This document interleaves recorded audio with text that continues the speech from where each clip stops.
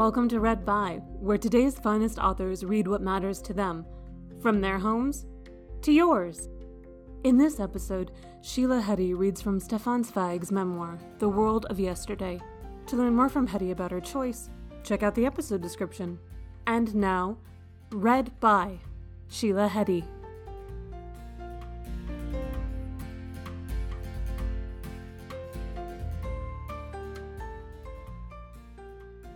I will be reading a chapter from Stefan Zweig's memoir, The World of Yesterday, which he wrote between 1934 and 1941.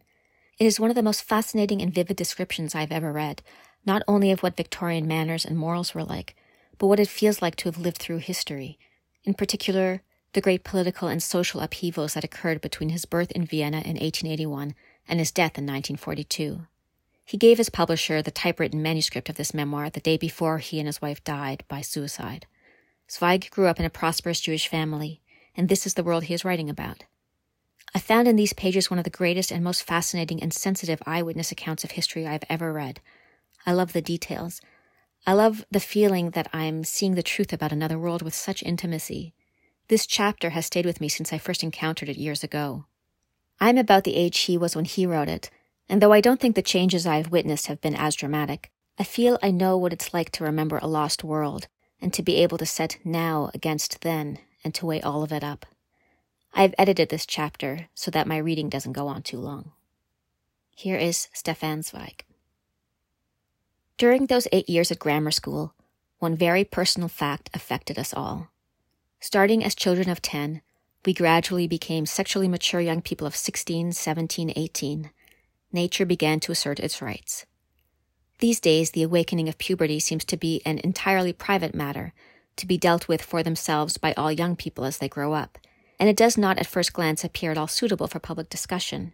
For our generation, however, the crisis of puberty reached beyond its own real sphere. At the same time, it brought an awakening in another sense. It taught us to look more critically for the first time at the world of the society in which we had grown up and its conventions.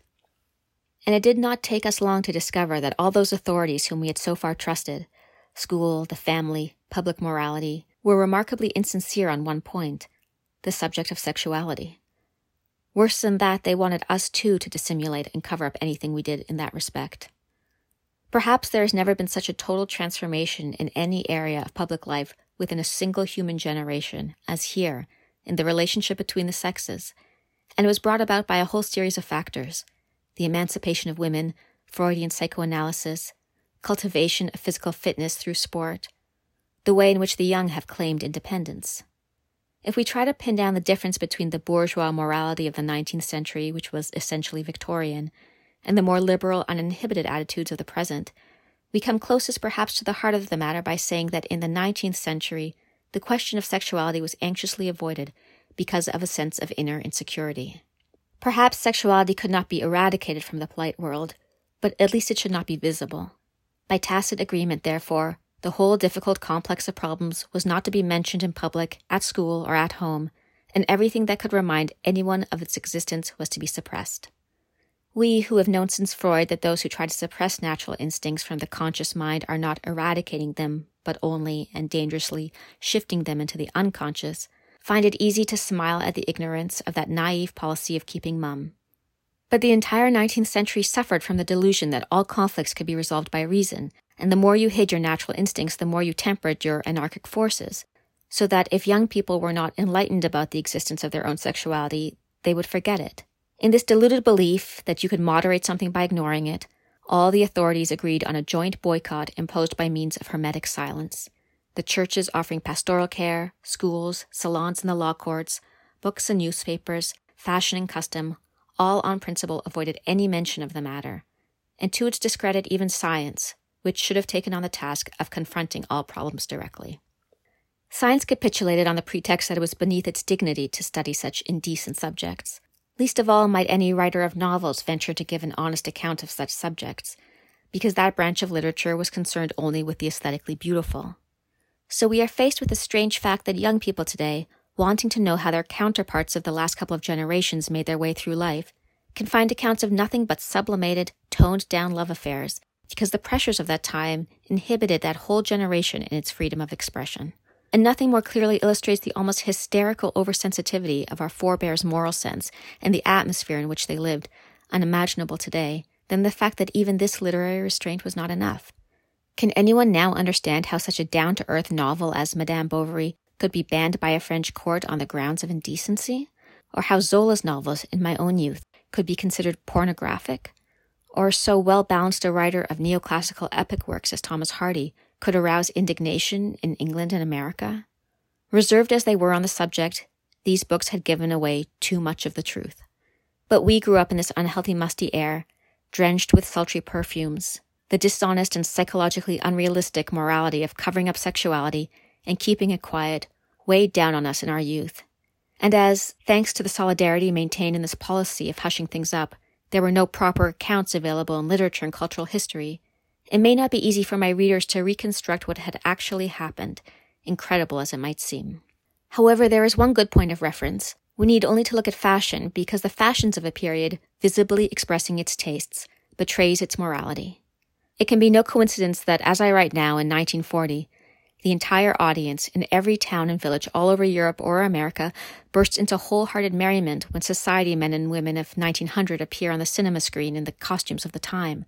The most naive of us today will smile at those strange figures of the past, seeing them as caricatures, idiots decked out in unnatural, uncomfortable, unhygienic, and impractical clothing. Even we who saw our mothers, aunts, and girlfriends wearing those absurd gowns and thought them equally ridiculous when we were boys, feel it is like a strange dream for a whole generation to have submitted to such stupid costumes without protest. The men's fashions of the time, high stiff collars, one of them known as the patricide, so stiff that they ruled out any ease of movement, the black frock coats with their flowing tails, top hats resembling chimney pipes, also provoke laughter. But most ridiculous of all is a lady of the past in her dress, difficult to put on and hard to wear, every detail of it doing violence to her nature. Her body is cut in two at a wasp waist, obtained by a whalebone corset. Her skirts billow out in an enormous bell. Her throat is enclosed right up to the chin. Her feet covered to the toes. Her hair piled into countless little curls and rolls and braids, worn under a majestically swaying monster of a hat. Her hands carefully gloved even in the hottest summer. This creature, long ago consigned to history, gives the impression of pitiable helplessness, despite the perfume wafting around her, the jewelry weighing her down, and all the costly lace, frills, and trimmings. You see at first glance that once inside such garments, and invulnerable as a knight in his armor, a woman was no longer free, could not move fast and gracefully, but every movement, every gesture, and indeed her whole bearing in such a costume, was bound to be artificial and literally unnatural. But there was a secret sense in this nonsense. A woman's real figure was to be so entirely enclosed by all this manipulation that even at the wedding breakfast, her bridegroom had not the faintest idea whether his future companion for life was straight or crooked, plump or thin, had short legs or long legs. That moral age thought it perfectly permissible to add artificial reinforcements to the hair, the bosom, and other parts of the body for the purposes of deception and to conform to the general ideal of female beauty. The more a woman was expected to look like a lady, the less of her natural shape might be shown. In reality, the guiding principle behind this fashion was only to obey the general moral tendency of the time, which was chiefly concerned with concealment and covering up. But that wise morality quite forgot that when you bar the door to the devil, he usually forces his way in down the chimney or through a back entrance.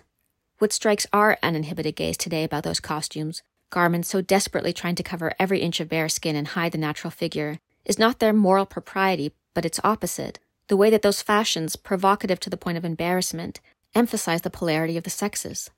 While the modern young man and young woman, both of them tall and slim, both beardless and short-haired, conform to each other in easy comradeship even in their outward appearance, in that earlier epoch the sexes distanced themselves from each other as far as possible. The men sported long beards, or at least twirled the ends of a mighty mustache, a clearly recognizable sign of their masculinity, while a woman's breasts, essentially feminine and sexual attributes, were made ostentatiously visible by her corset. The extreme emphasis on difference between the so-called stronger sex and the weaker sex was also evident in the attitudes expected of them. A man was supposed to be forthright, chivalrous, and aggressive. A woman shy, timid, and defensive. They were not equals, but hunter and prey. This unnatural tension separating them in their outward behavior was bound to heighten the inner tension between the two poles, the factor of eroticism. And so, thanks to its technique, which knew nothing of psychology, of concealing sexuality and hushing it up, the society of the time achieved exactly the opposite. In its constant prudish anxiety, it was always sniffing out immorality in all aspects of life, literature, art, and fashion, with a view to preventing any stimulation, with the result that it was in fact forced to keep dwelling on the immoral. As it was always studying what might be unsuitable, it found itself constantly on the alert. To the world of that time, decency always appeared to be in deadly danger from every gesture, every word. Perhaps we can understand how it still seemed criminal at that time for a woman to wear any form of trousers for games or sports. But how can we explain the hysterical prudery that made it improper for a lady even to utter the word trousers? And it was terribly improper for a well-brought-up woman to cross one foot over the other in public because she might reveal a glimpse of her ankles under the hem of her dress. Today, 40 years on, all that seems like a fairy tale or a humorous exaggeration. But this fear of the physical and natural really did permeate society, from the upper classes down, with the force of a true neurosis. The fact was that nothing increased or heightened our curiosity so much as this clumsy technique of concealment, and in all classes of society, this suppression of sexuality led to the stealthy overstimulation of young people, and it was expressed in a childish, inexpert way. There was hardly a fence or a remote shed that was not scrawled with indecent words and graffiti, hardly a swimming pool where the wooden partition marking off the ladies' pool was not full of so-called knotholes through which a peeping Tom might look. Whole industries flourished in secret, industries that have now disappeared because morals and manners are more natural. In particular, the trade in nude photographs offered for sale under the counter in bars to adolescent boys. What was suppressed found outlets everywhere, found ways around obstacles, ways out of difficulties. So ultimately, the generation that was prudishly denied any sexual enlightenment, any form of easy social encounter with the opposite sex, was 1,000 times more erotically obsessed than young people today who have so much more freedom and love. To sum up, the social pressure put on us as young people, instead of improving our morals, merely made us embittered and distrustful of those in authority.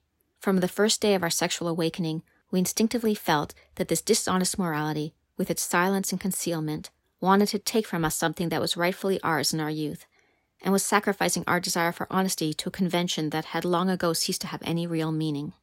Before Freud, it was an accepted axiom that a woman had no physical desires until they were aroused in her by a man, although, of course, that was officially permitted only in marriage. However, as the era of Vienna in particular was full of dangerous, infectious eroticism, even in that age of morality, a girl of good family had to live in an entirely sterilized atmosphere from her birth to the day when she went to the bridal altar. Young girls were not left alone for a moment, for their own protection. They were taken to school, then collected again. Every book they read was checked, and above all, young girls were kept constantly occupied in case they indulged in any dangerous ideas. They had to practice the piano, do some singing and dancing. They had to learn foreign languages and the history of art and literature. They were educated, indeed overeducated, but while the idea was to make them as educated and socially well brought up as possible, at the same time great care was taken to leave them ignorant of all natural things in a way unimaginable to us today. A young girl of good family was not allowed to have any idea of how the male body was formed. She must not know how children came into the world, for since she was an angel, she was not just to remain physically untouched, she must also enter marriage entirely pure in mind.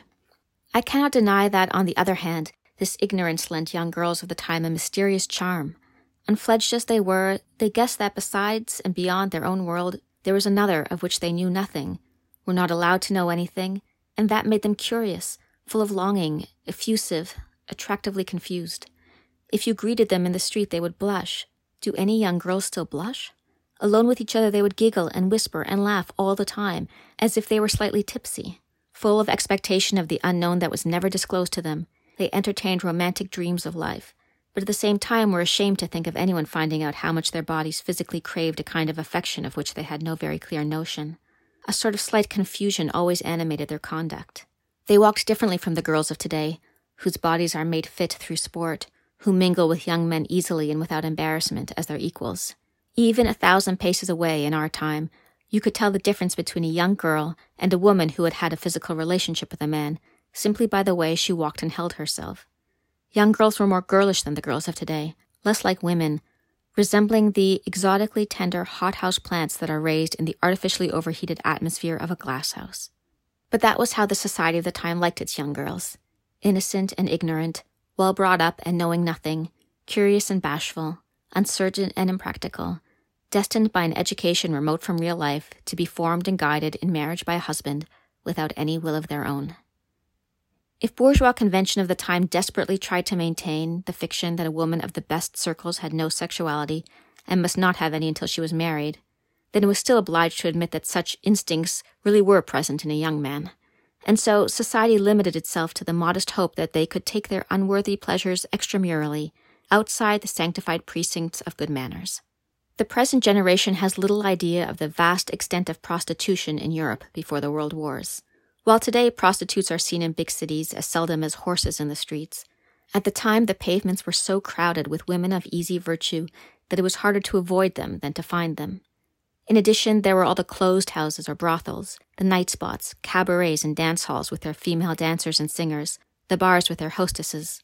Feminine wares were openly offered for sale at such places, in every price range and at every time of day, and it really cost a man as little time and trouble to hire a woman for a quarter of an hour, or a night, as to buy a packet of cigarettes or a newspaper.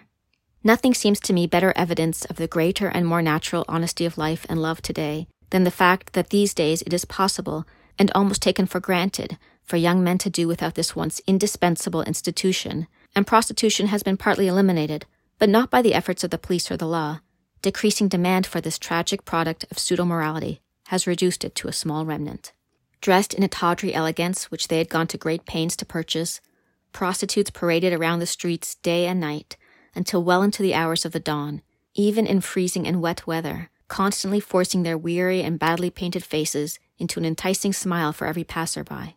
All the big cities today look to me more beautiful and humane places now that these crowds of hungry, unhappy women no longer populate the streets, offering pleasure for sale without any expectation of pleasure themselves, and in their endless wanderings from place to place, all finally going the same inevitable way, to the hospital. So we must not be led by the sentimental novels and novellas of the period.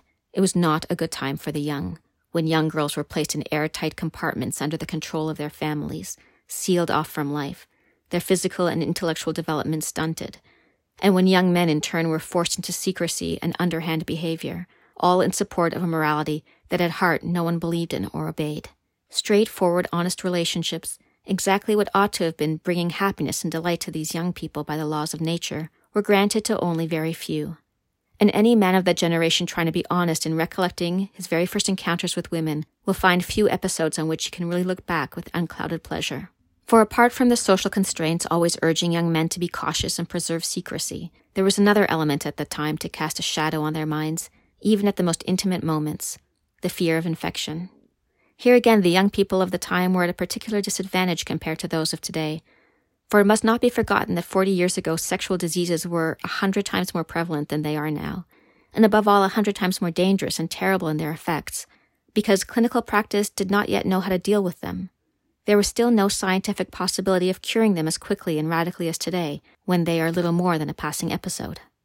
Weeks may pass now at the teaching hospitals of small and medium-sized universities without a professor's being able to show his students a new case of syphilis, while statistics of that time showed that in the army and in big cities, at least 1 or 2 in every 10 young men had already contracted an infection. Young people at the time were constantly warned of the danger. Walking through the streets of Vienna, you could read a plate on every 6th or 7th building proclaiming that a specialist in skin and venereal diseases practiced there. And to the fear of infection was added horror at the repellent, degrading nature of treatment at the time. Again, today's world knows nothing of that.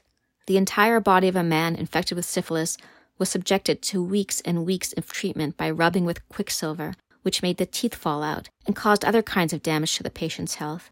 The unfortunate victim of a bad attack felt not only mentally but also physically soiled. And even after such a terrible cure, he could never for the rest of his life be sure that the malicious virus might not wake from its dormancy at any moment, paralyzing him from the spinal marrow outwards and softening the brain inside his skull. No wonder that at the time many young men diagnosed with the disease immediately reached for a revolver.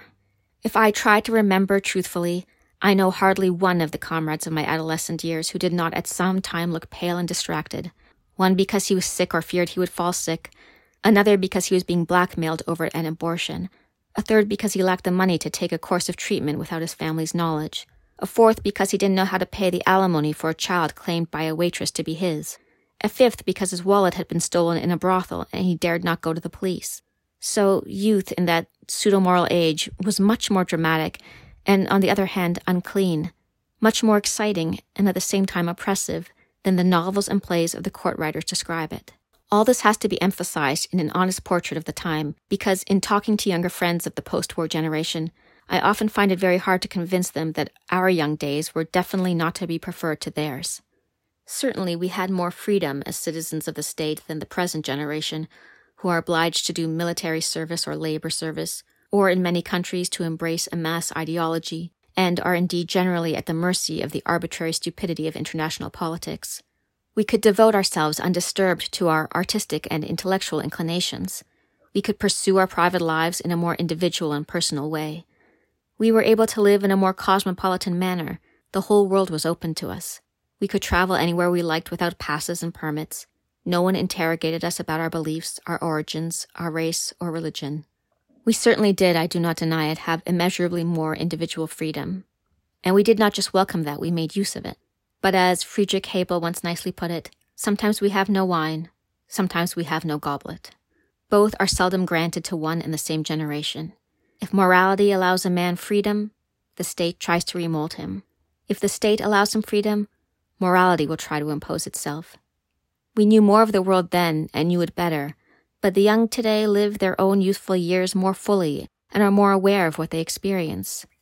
Today, when I see young people coming out of their schools and colleges with heads held high, with bright, cheerful faces, when I see boys and girls together in free and easy companionship, competing with each other in studies, sport, and games without any false shame or bashfulness, racing over the snow on skis, rivaling each other in the swimming pool with the freedom known in the ancient world, driving over the countryside together in motor cars, engaging in all aspects of a healthy, untroubled life like brothers and sisters, without any internal or external pressure on them, I always feel as if not 40 but 1,000 years lay between them and those of us who had to look for any experience of giving and taking love in a hole and corner way in the shadows. I see genuinely happy expressions on their faces. What a great revolution in morality has taken place to the benefit of the young. How much freedom in life and love they have regained, and how much better they thrive both physically and mentally on this healthy new freedom. Women look more beautiful to me now that they are at liberty to display their figures. Their gait is more upright, their eyes brighter, their conversation less stilted. What a different kind of confidence this new youth has acquired. They are not called upon by anyone else to account for what they do or do not do. They answer only to themselves and their own sense of responsibility, which has wrested control over them from mothers and fathers and aunts and teachers, and long ago threw off the inhibition, intimidation, and tension that weighed down on their own development. They no longer know the devious secrecy we had to resort to get the forbidden pleasures that they now correctly feel are their right. They happily enjoy their youth with the verve, freshness, and lightness of heart and freedom from anxiety proper to their age. But the best of that happiness, it seems to me, is that they do not have to lie to others, while they can be honest with themselves and their natural feelings and desires. It is possible that the carefree way in which young people go through life today means they lack something of our own veneration for intellectual subjects when we were young. It may be that through the easy give and take that is accepted now, they lose an aspect of love that seemed to us particularly valuable and intriguing. They lose a certain reticence caused by shame and timidity, and certain especially tender moments. Perhaps they do not even have any idea of how the awe of what is banned and forbidden mysteriously enhances one's enjoyment of it. But all this seems to me a minor drawback by comparison with a saving grace. The fact that young people today are free from fear and oppression, and enjoy in full what was forbidden us at their age, a sense of frank self-confidence.